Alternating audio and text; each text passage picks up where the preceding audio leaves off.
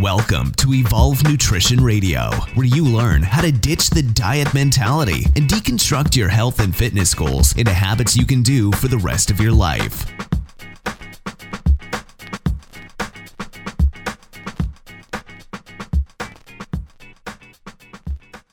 Hey folks, thanks for tuning in, and I want to welcome you all to another episode of Evolve Nutrition Radio.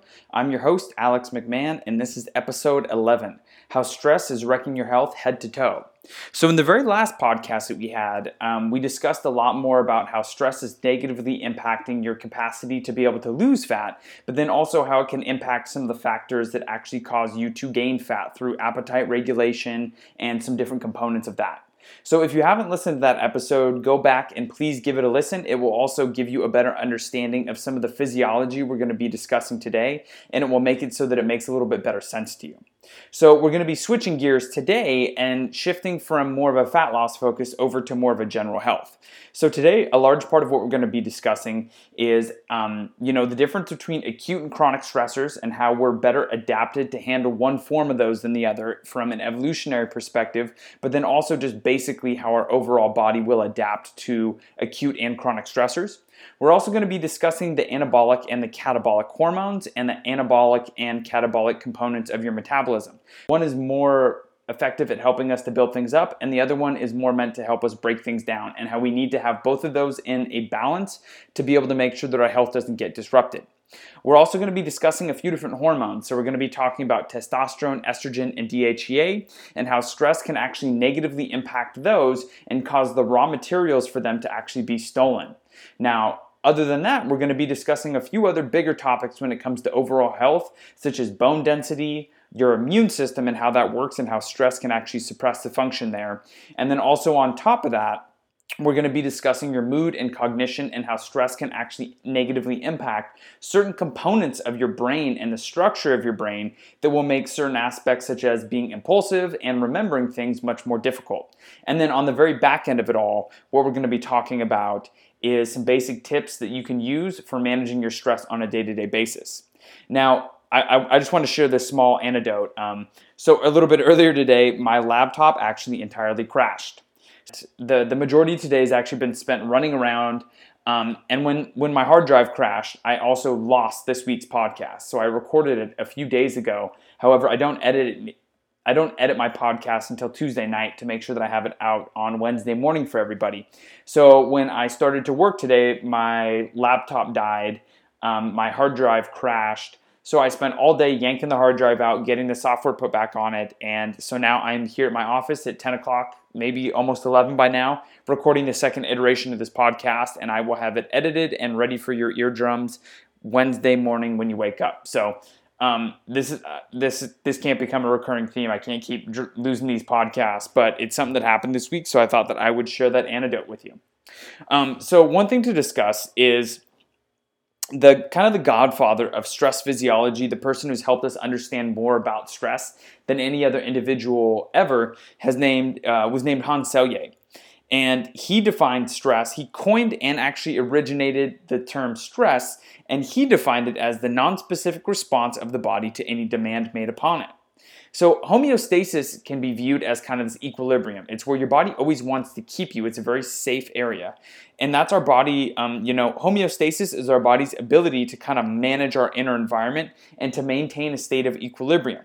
And stress can be thought of as any disturbance to that equilibrium. So anything that removes us from that kind of safe state, that equilibrium, that homeostasis that our body's always trying to fight for, can be viewed as a stressor. So that kind of opens up the door to a lot of different kinds of stressors that people possibly wouldn't have considered previously before hearing a definition like that. Because typically our minds are more concerned with the stress over bills or over arguments, or that person text messaging almost hits us with their car and things like that. But when you look at it and you see that it's anything that removes us from that state of homeostasis, it kind of widens up the door for a lot of different definitions of stress. So one important thing to start thinking about when it comes to stress is the difference between acute, which is short and infrequent bouts of stress, and then chronic, which is long and constant sources of stress. Now, from the evolutionary lens, we're actually much better adapted to handle acute, infrequent bouts of stress because that allows our body much more time to recover to be able to handle and manage another potential stressor. Now, when we have long chronic stress, we actually use up a lot of the resources that are available to our body, and it doesn't give us adequate time to be able to recover. So when we look at a lot of the changes, both physically and mentally, that take place when we do have a source of stress in the body, things such as an increased pulse, more sugar in our bloodstream to help fuel our stress response, an increased pulse, increased blood pressure, anger, nervousness, impulsivity, all these different things, we can start to see that those kind of mirror and reflect a lot of the health challenges that we have currently as a society. So if someone is in a constant state of stress, if they're in a chronic long-term stress all the time, the adaptive changes that take place to help us manage a life-threatening stress is just the basic way that some people start to live, and that can lead to a very big disruption in their overall health, and can actually lead to some big problems that people can typically have. So, something such as having too much sugar in your bloodstream too consistently could lead to insulin resistance. It could make somebody pre-diabetic. It could lead to a more inflammatory state. Now, things such as a higher pulse and higher blood pressure could just lead to higher blood pressure. And then also anger, impulsivity, anxiety, all these different things like that could lead to general mood disorders, and then also just basically being impulsive as well. So we can start to see how long-term chronic stress and a lot of the things that we deal with as a society, there's some dots that can be connected there if you want to look that deep into it and start to see that, maybe the stress that we encounter as a society as a whole can potentially be playing a pretty big role in a lot of the challenges that we face as well. So next up, what we're going to be discussing is the difference between anabolism and catabolism, but more specifically the anabolic and catabolic hormones. So anabolism can be thought as anything that helps to build something up that's smaller into something that's bigger in the body. So an example of anabolism would be when you go to the gym and you lift weights. You actually break those muscles down, so that is a form of catabolism. However, when you come home and you eat and then you go to sleep, the more anabolic phase of that happens. Your body actually rebuilds those muscles with the foods that you ate during your sleep phase with the hormones testosterone. And growth hormone as well. So those are both anabolic hormones that help to build the muscle up bigger. Now, however, before that, there is the catabolism that takes place, the more catabolic breaking down. So when you go to the gym and lift the weights and it breaks your muscles down, that is a more catabolic state. Then when you eat food and that food gets broken down in your digestive system into smaller molecules that are used by the body to kind of rebuild your muscles, that is another catabolic state. So the important thing to keep in mind is that we actually require both catabolic and anabolic processes to be taking place inside the body. We need to constantly be in a state of kind of breaking the body down, but also being able to equally build it back up. So we need to maintain that balance of building things up and breaking them down in the body. However, when we're in a state of chronic stress, what happens is we start to shift that over to a much more catabolic state. We start to maintain and start to break things down on a more frequent basis than we allow the body to build them back up. Part of the reason for that is because a large majority of the hormones that are stress hormones are actually catabolic. They're meant to break things down. They're meant to help us mobilize as much fuel as possible to be able to manage any kind of potential life-threatening stressor that could be taking place when we have a stress response. So we need to think about it in a lot of regards as, stress is a much more catabolic process that can start to break things down in the body. It can start to break down your overall health, but then also, as we're going to get into in a little bit, that breaking down can actually start to take place in other aspects of our health and of the body where it's not necessarily supposed to be happening. So we want to make sure that we kind of keep that in mind when it comes to thinking about stress. And we have a catabolic and an anabolic aspect of our physiology, but those two things, neither one is good or bad, but we need to maintain and have them in a balance. So the next thing that we're going to be discussing is the basic hormones, testosterone, estrogen, and DHEA. Now, these hormones are all very important for our overall health. They help us to have better cognition. They help with our libido, our ability to maintain and build muscle mass. Also, on top of that, your motivation, your ability to sleep, and then also your metabolism are all things that are controlled by these very important hormones. Now, we encounter a big problem when we are in a state of chronic stress because your body assumes that if you're in a stressful state, if you're in a really stressful situation, essentially you are in a potentially life-threatening situation at the moment. There's no other reason that you would have such a large volume of those stress hormones present unless you were in a situation where your life was being threatened.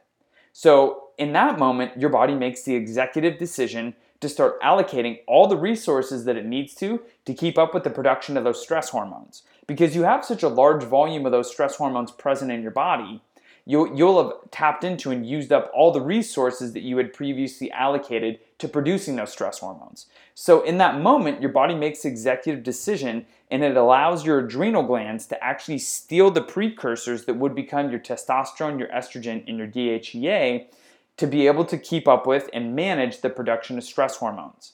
So your body's really only concerned with keeping you alive moment to moment. At any moment in time, your body will make a adaptation call that is solely meant to keep you alive.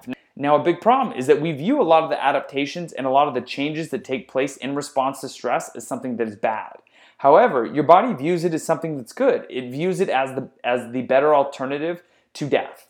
So if it means that it's going to keep you alive, even if that means that it's going to make you overweight and take away your energy and your libido, your body's always going to choose the option that's going to potentially keep you alive. And that's what it's doing here. There's actually a master hormone that we create before it ever gets turned into testosterone, estrogen, or DHEA, and it's named pregnenolone. Now, in these really stressful states, what your body does is your body, instead of converting pregnenolone over into testosterone, estrogen, and DHEA, actually shunts it over into the cortisol pathway. So that pregnenolone that would otherwise become these sex hormones for you actually gets turned into stress hormones instead. Now, in an actual life-threatening, stressful situation, that could be of huge use to you. However, on a chronic, constant, everyday path, that's not going to be something that's very conducive to living a happy, healthy overall life. Alrighty, so moving right along. Next up, we're going to be discussing mood, emotions, and cognitive function. Now, everybody's gotten through a stressful situation and felt entirely worn out even though they didn't physically exert themselves at all. This could be the example for someone who goes to a job that they dislike and they spend all day stressed out, yet at the very end of the day, even though they didn't do anything physically, they're just completely exhausted.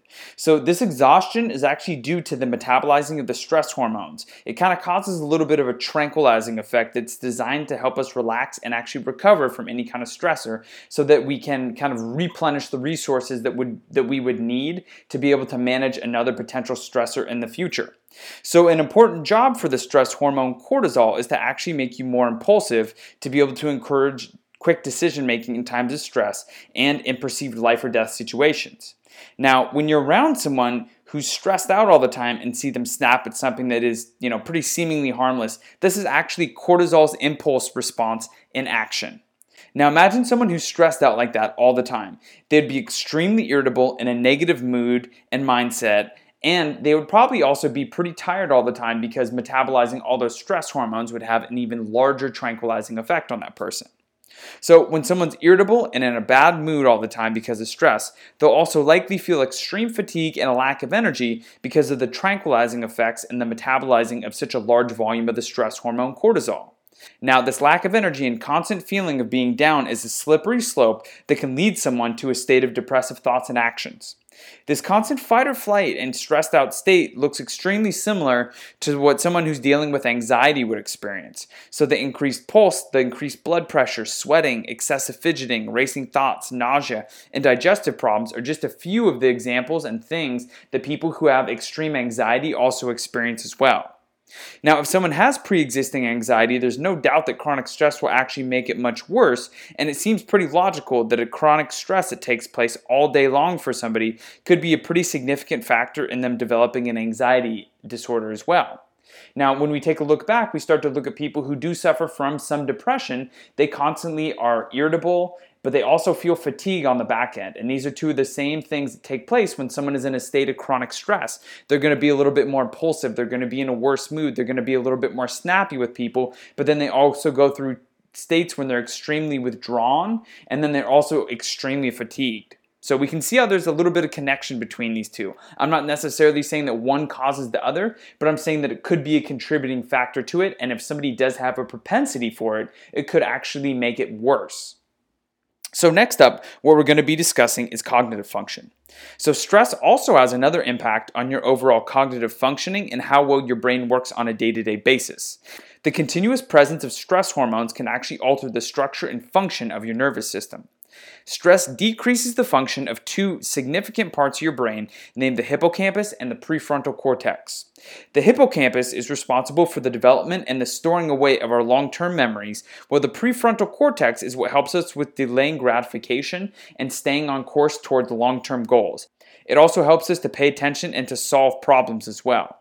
So with these parts of our brain negatively impacted by stress and the stress hormones, it should come as no surprise that someone who's chronically stressed all the time would actually have a much harder time recalling things, recalling memories. Also on top of that, they would have a much more difficult time concentrating, solving any kind of problems, and then delaying gratifications. This would relate really well back to impulsivity.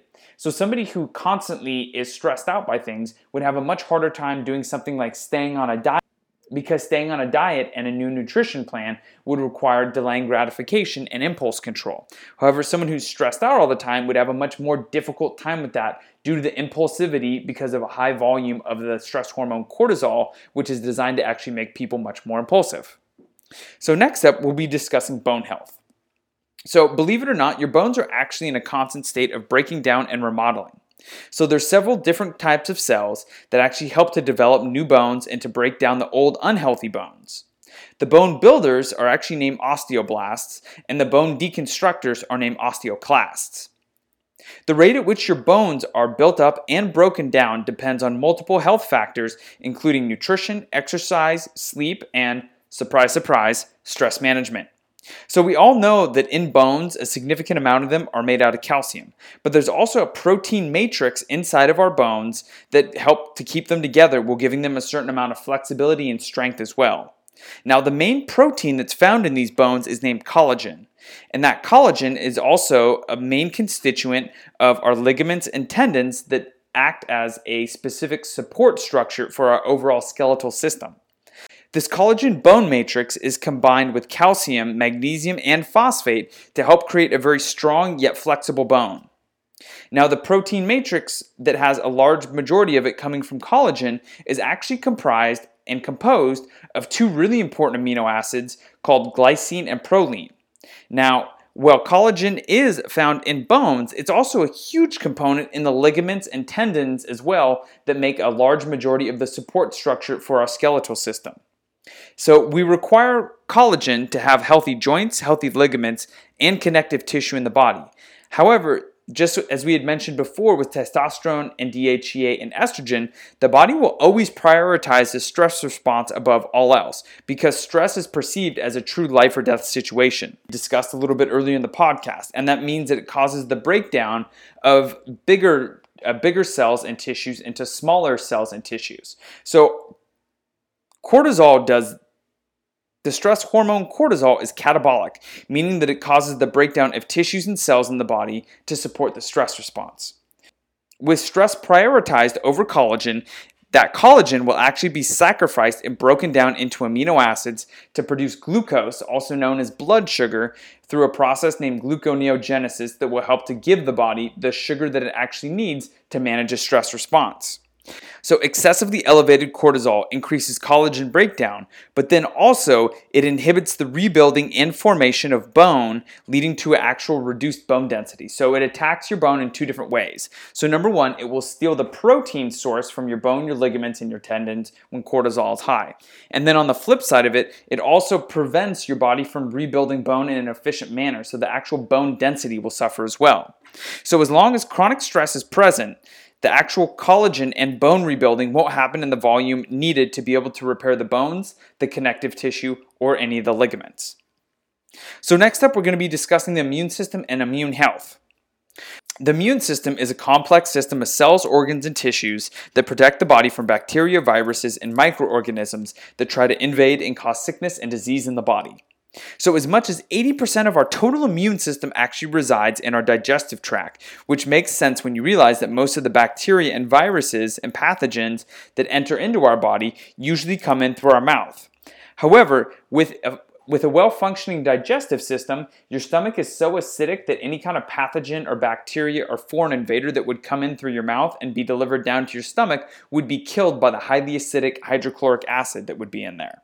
So if somebody has a worse digestive system and they don't have enough hydrochloric acid, they're going to be a lot more susceptible to some of those sicknesses and pathogens that could come in through the digestive tract.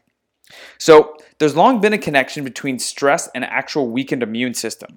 So stress, but not stress alone, the hormone cortisol actually has a pretty significant immunosuppressive effect. So that means it actually suppresses the function of your immune system. So this means that your immune system is actually instructed to lower the defenses while cortisol runs its course in the body and helps to deal with potential stressors. So in the short term, bouts of suppressed immune function don't present a huge problem. But when you have constantly elevated levels of cortisol, this can become a pretty significant problem. Constantly elevated levels of cortisol would be constantly suppressing the immune system to the point of leaving you much more susceptible to sickness and disease. So our immune system is our number 2 line of defense behind our skin when it comes to keeping foreign invaders out of our body. So with this significant line of defense reduced, your ability to fight off infections and bacteria would leave you much more likely to get sick and to get some forms of disease. So stress can actually, over the long term, make it much more difficult for you to lose fat. It can negatively impact a lot of the hormones inside your body, and then also a couple of the glands, so the adrenal glands, and then also your thyroid gland as well. Stress can have a negative impact on your mood, emotions, and your cognitive function. And then also on top of that, it can break down and reduce bone density and cause an extremely suppressed immune system. So when we look at stress, more vanity aspects of our health like fat loss or our metabolism, it can impact our bone density, our immune system, and our mental, which are all such significant factors when it comes to being happy, healthy human beings. So I'm not just going to leave you hanging though. What we're going to be going over next is going to be the steps that you can take on a day-to-day basis to help you to manage stress. So what we're going to talk about very first are some of the ways that you can actually help to reduce the amount of avoidable stress you have in your life. So there's a certain amount of stress that is actually avoidable, and we're going to be going over some basic ways that you can actually mitigate that. So number 1 would be to avoid people who stress you out. So that means anybody who you don't get along with, anybody that you have disagreements with. Just avoid people who generally don't lift you up and don't have a positive mindset. Another one would be to not engage in pointless arguments. So even if you win an argument with somebody, but you both walk away in a worse mood or you both walk away kind of feeling pissed off, nobody ever really wins. Let's be honest. When was the last time that you were in an argument with anybody and either you or the other person actually convinced each other of anything? It very rarely happens, and it actually ends up just being a waste of both your time. So make a to-do list of 3 to 5 important tasks to do for the following day. So what this does is it essentially gives you a plan to work off. Most people work much more efficiently on a day-to-day basis if they have a plan to be able to work off of. So if you have a list of 3 to 5 things you have to get done the following day, it's going to leave a lot less room to kind of mess around and to let, deadlines creep up and things like that can cause a lot more stress.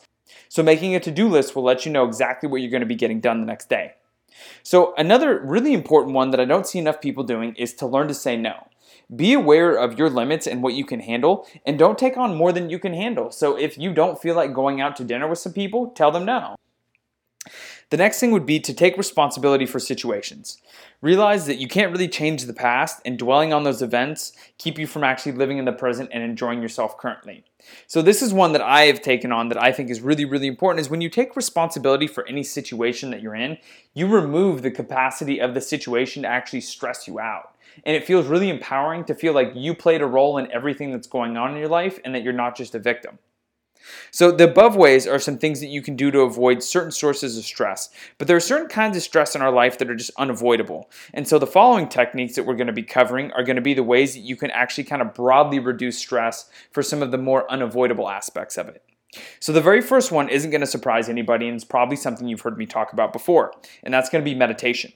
So there's 2 apps that I recommend really highly to everybody, and that is the Headspace app and Calm. So Calm is more nature sounds, and Headspace is more of a guided meditation app. So they're both awesome. I use both of them. Right now I'm using Calm, but I'm actually in the process of switching back to Headspace.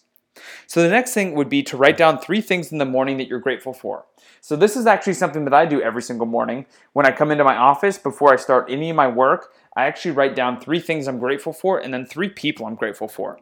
And keep in mind that these don't have to be huge earth-shattering things. These could be things like having hot coffee. It could be a dinner that you had with someone or a smile that you got from a stranger. They don't have to be big things, but what they do give you is they give you fuel to appreciate the smaller things in your life to realize how big they actually are. The next thing would be to change how you frame any situation. If you change how you view a situation, you significantly reduce and take away the ability of any situation to really stress you out. So when you change how you view things in your mind, then you can actually start to reframe how you view them and spin them in a more positive light. Also, another thing would be to view every experience that you have as something that you can learn from. Now, not all situations are going to be roses and lollipops. There's no way of getting around that. But you can always find something that you can learn from each and every situation, and you can always view it as an opportunity to expand and to make better future decisions. That is absolutely something that's positive that can be taken away from just about any situation that you have. Now, another big one would be to engage in play. So go play catch with a baseball or a football, or go, shoot some hoops at a local park. Take a break from being so serious and do something for yourself that you have no attachment to the outcome of. So another big thing would be to schedule social events with people you love, or to try a yoga class. So these are both huge ones. They're pretty simple and self-explanatory, so I'm not going to go into them too deeply. Another one would be to take a 20-minute walk. So get out into nature if possible, or go for a walk in a park. They've done multiple studies that have proven that being out in nature actually helps to reduce cortisol in the body. So if you can get out in nature for that 20-minute walk, it's even going to be better. So kind of along the lines of meditating would also be practicing deep breathing. So you could close your eyes and focus on the breath coming in and out of your body. Start with something simple like 20 breaths and do it once or twice a day. And that's a good way to kind of work your way up to meditation as well. Another thing that you could do is to develop a morning routine. Their morning feels rushed and it feels a little haphazard. However, if you wake up and you have a plan and you know that there's some things you're going to be doing that you enjoy, it's going to make your whole morning go much more smooth, and it's actually going to make your whole day start off much better. So the last two things would be to engage in a daily review, to write down a few things that you're really happy with and a few things that you want to work on throughout the day. And then the last thing would be to laugh more. So this could be watching a funny movie, going to see stand-up comedy. An even better way to do this would be to round up some friends and to go see local stand-up comedy in your town. You get to spend a fun night with people you care about, and then also on top of that, you get to get in some cheap laughs as well. So I absolutely love to go see local stand-up here in Portland. So as always, I greatly appreciate you taking the time out of your day to listen to Evolve Nutrition Radio. This was a really tough one for me to get through because I'm up pretty late right now finishing it, and then also have to edit it as well. So I really, really appreciate any and everybody who's ever reached out to me and told me how much you enjoy the podcast. I pretty much put these out for you guys. It's another way for me to connect and to deliver information to people who I feel like could benefit from it. So whenever you guys reach out to me and let me know that you like the podcast or leave a review, it means the absolute world to me. So I just want to say thank you to everybody who's listening in. If you would enjoy, and if you would like to leave a 5-star review on iTunes or on Stitcher or anything like that, it would mean the absolute world to me. I do put a lot of effort into these, but if you feel like you enjoy it and you would like to do that, I would absolutely love to read the review. Every single one of those means a ton to me. If you'd like to connect with me on social media, you can find me on Instagram at Evolve Nutritional Therapy. You can find me on both Snapchat and Twitter at EvolveNTPDX. You can find me on Facebook at Evolve Nutritional Therapy LLC, or you can email me directly at evolvent.pdx@gmail.com. Again, thank you so much for taking the time to listen in, and I will talk to you next week.